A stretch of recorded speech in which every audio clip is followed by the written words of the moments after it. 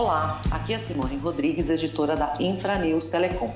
Hoje o podcast é sobre o PLC 79, que foi aprovado pelo Senado no dia 10 de setembro último e altera a Lei Geral de Telecomunicações. A ideia aqui é discutir como a aprovação da lei vai afetar os provedores de internet. De acordo com a Anatel, essas empresas já representam o segundo maior grupo de banda larga fixa do país. O texto do PLC 79, longo e complexo, inclui várias mudanças, mas basicamente ele estabelece um novo marco para o setor ao permitir que as concessionárias de telefonia fixa migrem do regime de concessão para o de autorização. Há ainda questões de redução de encargo, renovações de outorgas, entre outras. E para entender melhor o impacto desta lei para os provedores de internet, convidamos André Felipe Rodrigues, presidente do Conselho de Administração da Abrint. Olá, André, tudo bem? Olá, Simone, tudo bem? Tudo ótimo. Obrigada por esse bate-papo. André, a PLC está aprovada pelo Senado. O que vem agora? Isso, obrigado mais uma vez, Simone. Falta ainda a definição da regulamentação, tá, Simone? Ainda precisa ser acompanhado, que vai ser um outro projeto de lei que vai determinar que valores são esses, né, do investimento. O TCU fala em alguns bilhões. Como vão ser investidos esses valores, né? De preferência, o que a gente espera é que sejam investidos em locais que não tenha competição de banda larga, né? Até para não haver sobreposições de infraestrutura.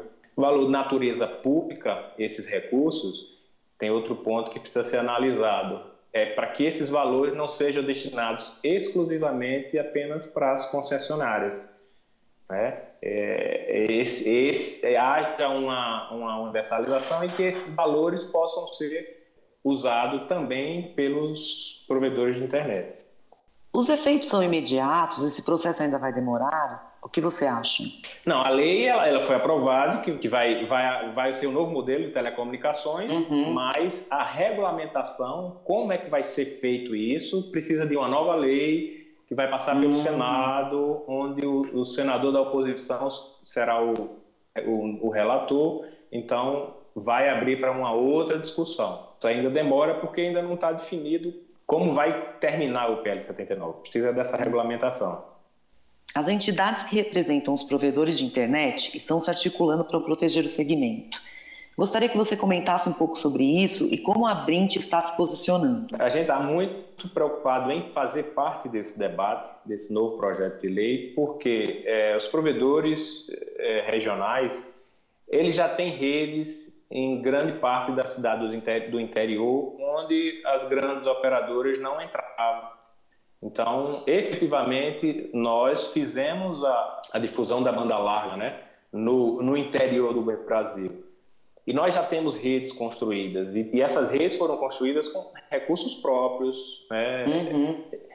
E a nossa preocupação é que o dinheiro, que é de natureza pública, esse recurso que vai ser originado de natureza pública, ele não seja revertido exclusivamente para as concessionárias fazer investimento, principalmente em áreas onde nós já atuamos, até para não ter sobreposição de infraestrutura, porque o objetivo é levar para onde não existe essa infraestrutura deficitária, lá em aldeias indígenas, ribeirinhas, de difícil acesso. Aí esse valor seria destinado para esse fim específico. Nossa grande preocupação é que não haja duplicação de infraestrutura com dinheiro de natureza pública. Pequenos provedores de Abrint, a gente não vê nenhum problema nas operadoras entrarem nas nossas áreas.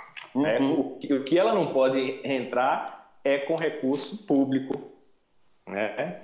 Então, que nos dê essa igualdade de competição. Se o recurso público for para as operadoras, também seja feito para pequenos provedores, para que igualemos essa competição. Vocês já foram ouvidos? Quais são os próximos passos?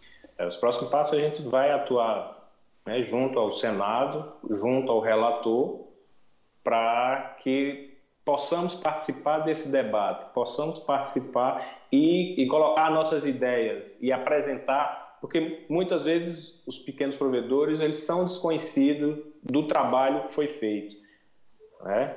Então, nós vamos mostrar os nossos números, nós vamos mostrar as nossas redes, onde estamos, onde atuamos, para que não venha uma lei que possa permitir que as concessionárias dupliquem essa infraestrutura já existente. Tá. Me fala, você falou de números, né? Você tem esses números para contar para a gente? Vamos lá. Para os provedores, agora em 2019, de janeiro a junho de 2019, foram instalados 1.340.000 novos acessos em fibra ótica. Isso é um crescimento de 22,81% em apenas 6 meses. Né? Tá. FTTH. Tá. Somente em 2018, mais de 80% dos novos usuários de banda larga fixas foram adicionados por provedor regional. Ou seja, os números dos provedores regionais, nós somos a segunda maior operadora se juntarmos todos os provedores. Então, são mais de 12 mil, segundo a Anatel, mais de 12 mil empresas. Então, você vê como existe rede espalhada por todo o Brasil. E a nossa preocupação é em mostrar essa rede para que a gente consiga fazer com que não haja essa duplicação de infraestrutura. O volume de investimentos também é alto, certo? Isso. Então, na cidade de 5 mil habitantes, já existem 2 provedores operando com FTTH. Mas vocês já estão, então, se articulando junto com o governo para que não haja essa sobreposição, é isso, né? Isso, tanto junto com a Anatel também já conhece um pouco da nossa realidade, e fazer um trabalho mais forte quando esse projeto começar a tramitar na casa. Tá. Mais alguma coisa que você gostaria de complementar? Queria falar mais alguma coisa sobre o assunto? A gente vai acompanhar de perto isso, porque você percebe que a expansão da banda larga no Brasil não estaria com esses números todos se não fossem os pequenos. Se não fossem os provedores regionais. Né? E tudo isso com investimento próprio, recursos próprios, com linha de financiamento limitada. Né? Então, com todo esse sofrimento, nós chegamos ao segundo, né? Ao segundo lugar em número de usuários de banda larga fixa. Imagina se tivéssemos um ambiente favorável. Então, com certeza. É tudo isso que a gente não quer que aconteça, porque aí são milhares de empregos no país, são milhares de empresas familiares com até 10, 15 usuários. Então, imagina se você não fomenta essa concorrência, dando privilégio para as concessionárias poderem investir no local que já tem demanda de banda larga fixa. André, muito obrigada pela entrevista. Simone, eu que lhe agradeço pela oportunidade. Estou à disposição. Muito obrigado. E aí, gostou do conteúdo? Compartilhe com os seus colegas. Você também pode ouvir os podcasts da Infranews Telecom no Spotify, SoundCloud e Deezer. Até a próxima!